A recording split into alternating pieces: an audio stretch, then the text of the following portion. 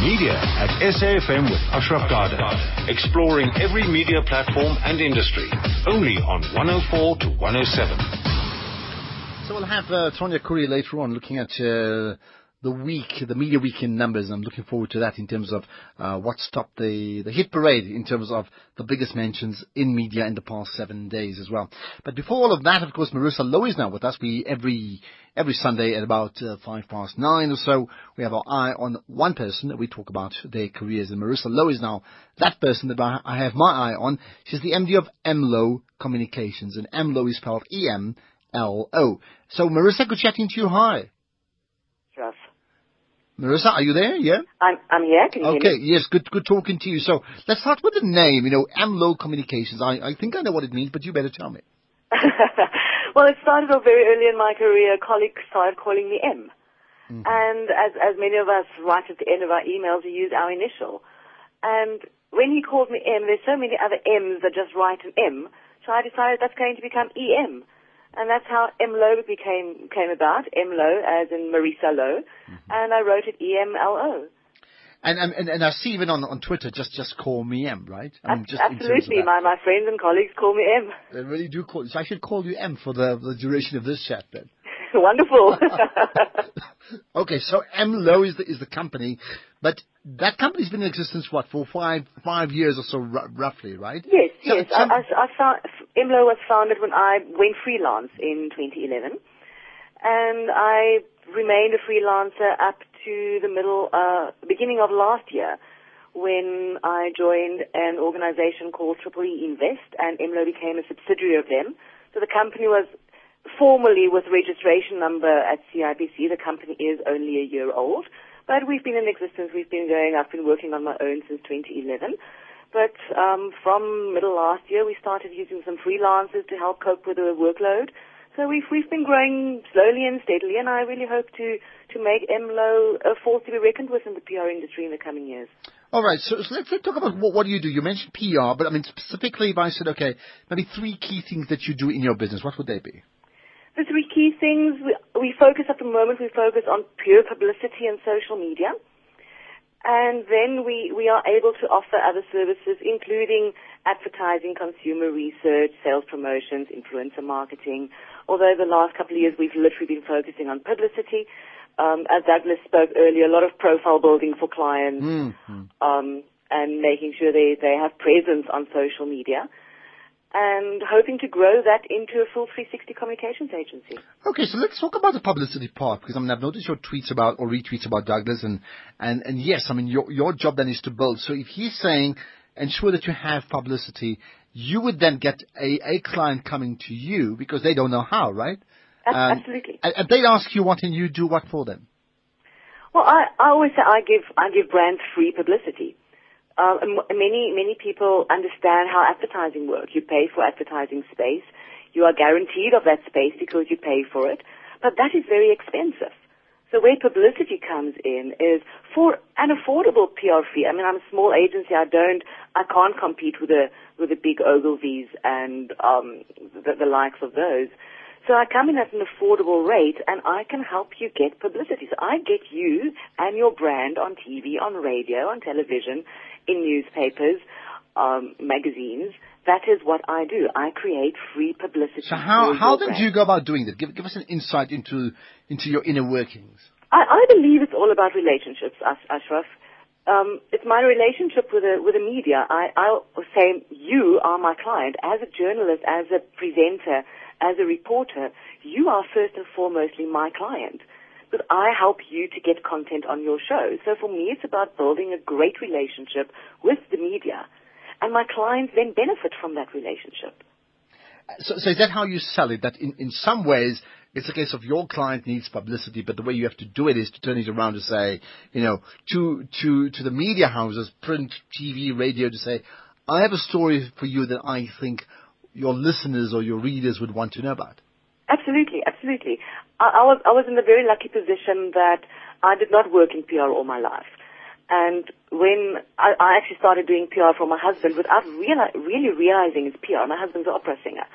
So I started getting him into newspaper, arrange radio interviews, and I worked in the marketing field in the ad agency area.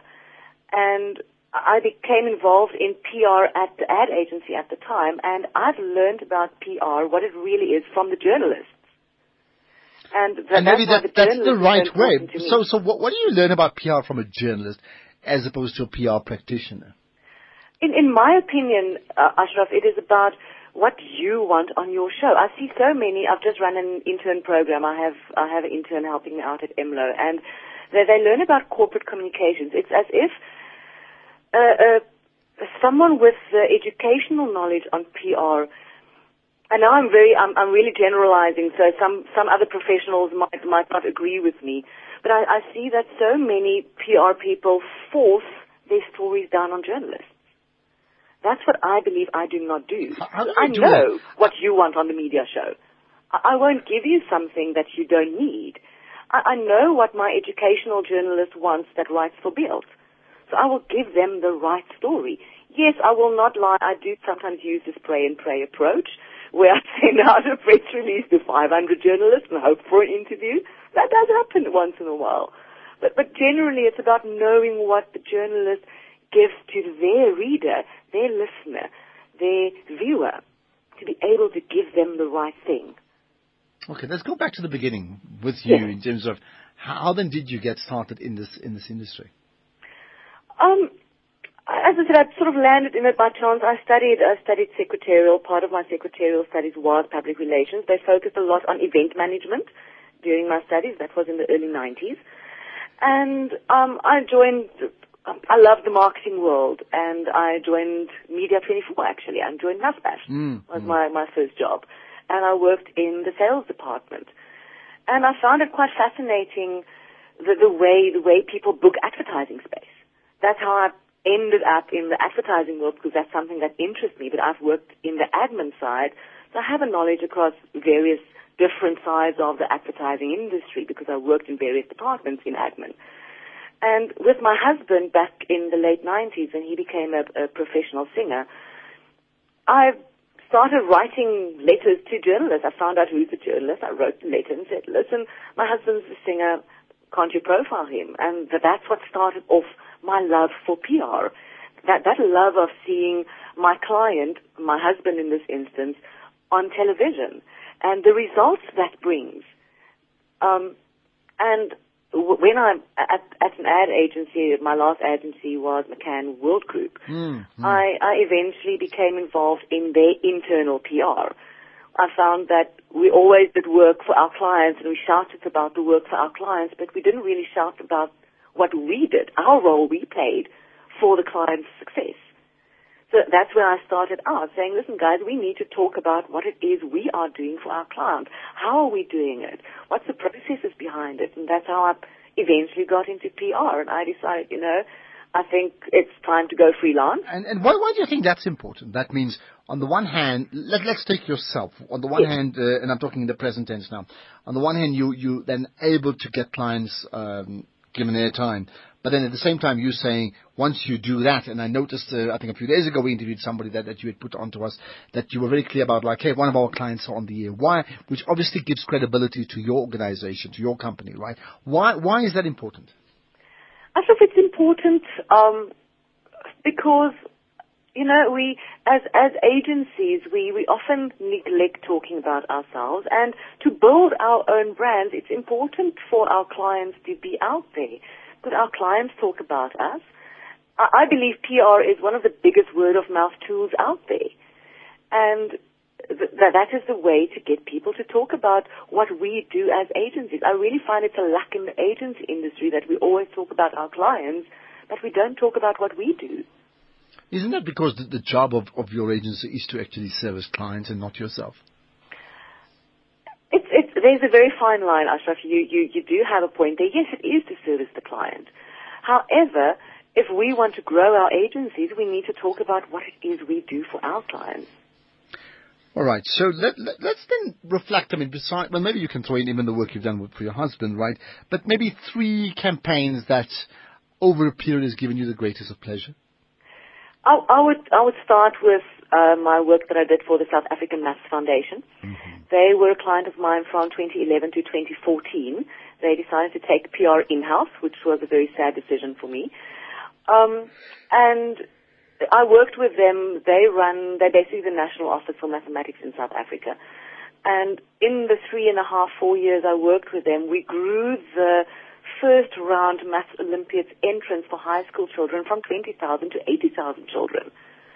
So for me, that's a highlight in my career as a freelancer in PR, to help a non-profit organization create a publicity for mathematics. As we know, education in the country is a key topic, and mathematics is one of them. So many people take Maths Lit instead of proper mathematics, and when they get to university, they don't realize they actually need mathematics and not Maths Lit.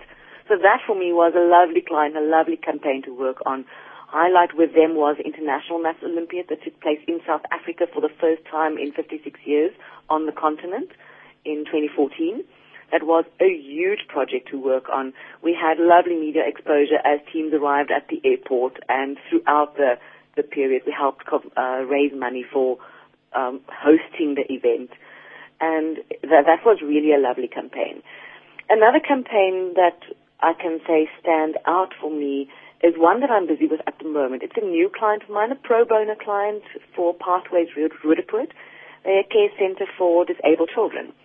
I started doing their social media for them in November last year, so it's really a new client. Okay. But it's so, I find such pleasure in helping an organization that does not have the funds to pay for PR, which is one of the things Emlo would like to focus on, is helping the smaller organizations who thinks that marketing and advertising is expensive to get their brand out. You might get a whole lot of people now coming after you. It's like, okay, I need to check out Emlo and see how they can assist, because as you know, especially smaller companies, very, very cash-strapped, as one would expect, right? Yeah. What then for you are, maybe some of the key ingredients that goes into pulling off, in fact, a very successful publicity campaign on behalf of a client?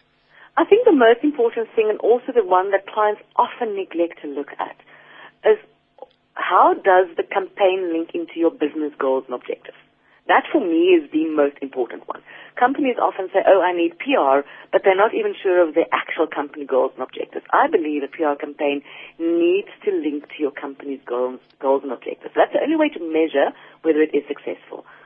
So the most important thing definitely is knowing where you want your business to go, what you want your business to achieve. Then it comes in, how much can you spend? Because I believe you can get from A to B regardless of whether you have R1 million or 200,000. There's just different things that you need to take into account. And if I need to then look at a point 2 and a point 3, I would say a successful publicity campaign also goes about client understanding the time investment that they have to make. I believe profiling, as Douglas said, is really a key aspect of a good publicity campaign. Even if it is a consumer campaign, your face of the business needs to be profiled so that the brand can get the publicity as well. And then lastly, I believe it's very important to integrate PR with the rest of the marketing strategy. PR is not a standalone. That is the one thing I would like. It is already changing. I would like to see that change more, that PR becomes part of the overall marketing. Okay, so you made the point about, for you it's a specific focus on PR and social media, but you want to be this 360-degree agency. So if PR integrating as rest of the within part of the greater marketing strategy, is that something that you're involved in, or that has to be done by other agencies? No, I am definitely involved in that. If I look at Emlo, yes, sometimes I partner with other agencies in order to be able to do that. But I do have a team of freelancers that I've built up, contact friends in the industry over the last 15 years that I bring in as freelancers if we have to do an advertising campaign. I have designers, I have art directors, I have creative directors. So we can do it. Although, as a small agency, I think it's easier to partner with an existing advertising agency if I would like to get into the 360 space right now. Let's talk about your team. Who's the current team that makes up Emlo? Tell me about the names of the people and what they do. At the moment, I run the majority of execution new business. Then I have a freelancer by the name of Louw, who helps me out from a strategy point of view on high-profile clients when I run projects, because outside of my retainer clients, I run a lot of projects at the moment, smaller, short-term projects. So I bring her in from a strategy point of view. I also have a colleague from a past agency called Oteng Majuta, who I bring in on a freelance basis when it's necessary for client service. Then I have a lovely student helping me out as an intern at the moment, Shannon Barnard. She's from the University of Pretoria, currently a third-year student for 2017. And then I have a new thing that I would like to start focusing on since it's a big trend for 2017. That's virtual reality and 360 content. And I've met a lovely young gentleman by the name of Marisa van Wijngaard, who will be helping me out with that on a freelance basis. So let's talk about your social media work then. I mean, you do it on behalf of clients as well, right? Yes. So to what degree is it advice and strategic advice, and to what degree is it also physically owning or handling their accounts? At the moment, it is, I would say, 80% handling the account and 20% strategy, if I have to put it that way. Client, because I work with smaller clients, they have their strategy in place that they've developed in-house. I then take their strategy and their key messages. I look at their target audience, and I literally manage their social media. I help them grow their followers organically, because as a smaller client, there's no money to put advertising into social media, although I know it works because I do use it for myself. And it's about making sure that I understand my client's target audience, make sure I follow the right people so that we can get the right organic following and the right reach and engagement. Can you give us examples of maybe a client that that you work on, that you can share your practical experiences with them? One of the clients that I've been doing social media for the last 3 years is a company called Triple E Training. They do adult basic education and training for the purposes of skills development for your BEE scorecard. Mm-hmm. And a very interesting thing that I found for them when I did research is companies often say, I need to be on social media. So they go onto Twitter, Facebook, LinkedIn as main ones and say, I need to be on all those channels. Mm-hmm. From an HR manager point of view, who are their main target audience, they're not on Facebook. They're not on Twitter either, strangely enough. They're all on LinkedIn. Mm-hmm. So we focus our efforts on LinkedIn, grow our engagement on LinkedIn, but keep brand visibility on Twitter and Facebook. And it's a really lovely client with a lot of insight after 4 years of working, experimenting. That's the thing with social media. It's a lot of experimenting as well. We are becoming data scientists. I read an article recently that PR people are actually becoming data scientists, which is the part of my job I love. I love doing the analysis. I love looking at who sees the tweets, who engages on Facebook, and that we take and we change content strategy based on what it is, who our audience are on the various social media. You probably know a lot more about people like us than we know ourselves, but that's another whole debate for another time. I'm going to call you Em. Em, thanks for your time. Right? Ashraf, thank you very much for the opportunity. Well, tweet the information about your company and links and whatever else you think is relevant. I would certainly share that. Just use #MediaShow too. I'm most certainly going to do so. Thank you very much for the time on air. Emlo, like as in J-Lo, got that right. As in Emlo Communications, however, is spelled EMLO, by the way. And Marisa is the MD of that company. Started 5 years ago, now 6 years, in fact, as we get to 2017. I hope you learned lots about running a PR agency coming from that. I certainly think I did.